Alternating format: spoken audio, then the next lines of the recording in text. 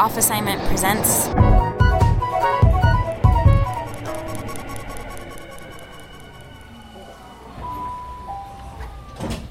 Unpitchable, Murray Hill, by Anna McDonald, read by Kate Essig.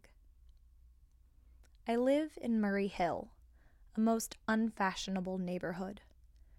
They just opened a Fat Burger a couple of blocks down.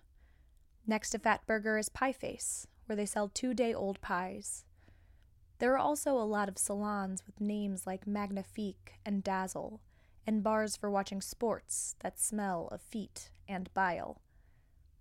There are empty consulates of lost republics and old brownstones with fissured foundations and out-of-tune hotels, and sushi places with such consistent B sanitation ratings that they only get by offering $7 lunch.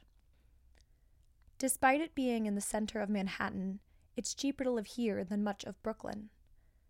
Is this because nothing worth knowing can be approached directly? We want to be around the center of something, but not in it. Living in Murray Hill betrays certain laws of circumambulation. If the Empire State Building fell the way a tree falls, it could fall on me. A few streets away, Eleanor Roosevelt was born in 1884, and Louise Nevelson, the grande dame of found object collages all painted over with black latex, scavenged and lived and had her studio here until 1963, when she was kicked out to make way for an East German-looking building. There is no plaque to commemorate her living here, because the site does not exist in the form she understood. Everywhere you see a tall building, there used to be a townhouse. The townhouses that remain are stumpy and underlit. I live in one of them, on the avenue, on the top floor, where we have a dirty skylight made of shatterproof glass coated with lead burglar alarm tape, installed in the early 1980s to obscure the view upwards. On Saturday mornings, when the weekly commuters who usually rush in like blood have emptied out like a stomach and left only cigarette butts scattered like piñata droppings, I roam around thinking of the dead 400, passing the library and remembering it as a reservoir, not full of books, but of water. I gather up anecdotes from when this neighborhood was something else. An underread William Maxwell New Yorker story, Thistles in Sweden, about a couple without children living on the top floor of a brownstone on East 36th Street, is all too much like my life, down to the Scandinavian textiles and the wishing that some of the buildings would remove themselves. And Edith Wharton had Newland Archer and Mary Welland move here after marriage in the Age of Innocence, set around 1877. The neighborhood was thought remote, and the house was built in a ghastly greenish-yellow stone that the younger architects were beginning to employ as a protest against the brownstone of which the uniform hue coated New York like a cold chocolate sauce. I experience special tingles when a fictional character passes what was once a real place, despite it being both made up and gone, as when Nick Carraway makes his way from the Yale Club past the Murray Hill Hotel on summer weeknights. If we are loose about the borders, expanding out from the historic district to the postal code, this neighborhood was the site of the arrival of the European avant-garde. Alfred Stieglitz's 291 Gallery was at 5th and 31st Street. In 1908, the first Matisse show in New York was there. Then, there is the 69th Regiment Armory at Lexington and 26th, which hosted the Armory Show of 1913. There was a moment when Duchamp's nude descending a staircase ascended a real Murray Hill staircase for the first time anywhere in this country. And like the painting itself, it must have been a subtle, almost imperceptible movement of a body through place.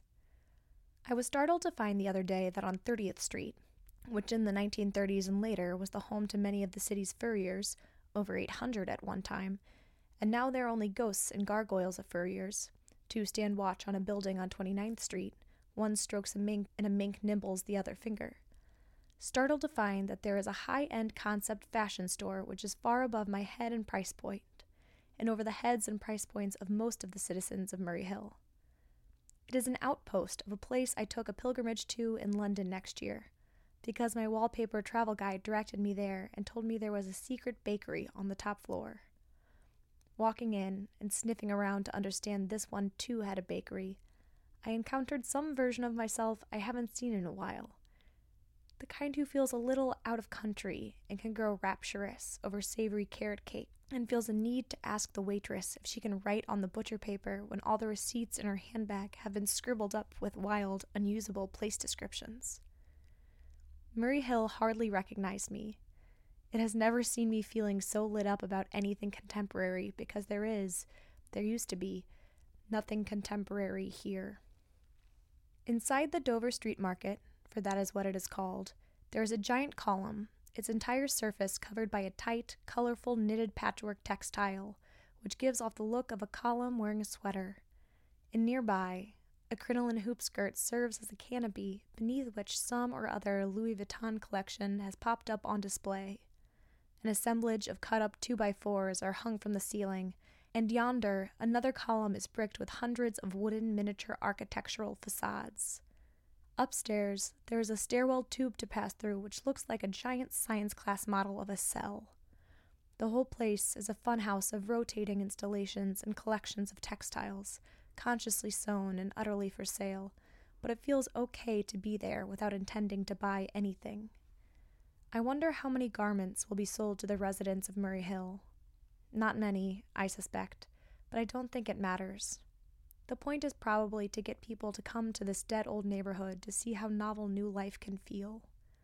The visitors will ascend from downtown, from Berlin, from Brooklyn, more subtly perfumed, in finer knitwear, and wonder how they never made their way here before, though they may have lived in the city an entire life. Or perhaps not. Murray Hill had nothing to offer them then. And yet, maybe because of this, it has had so much to offer me.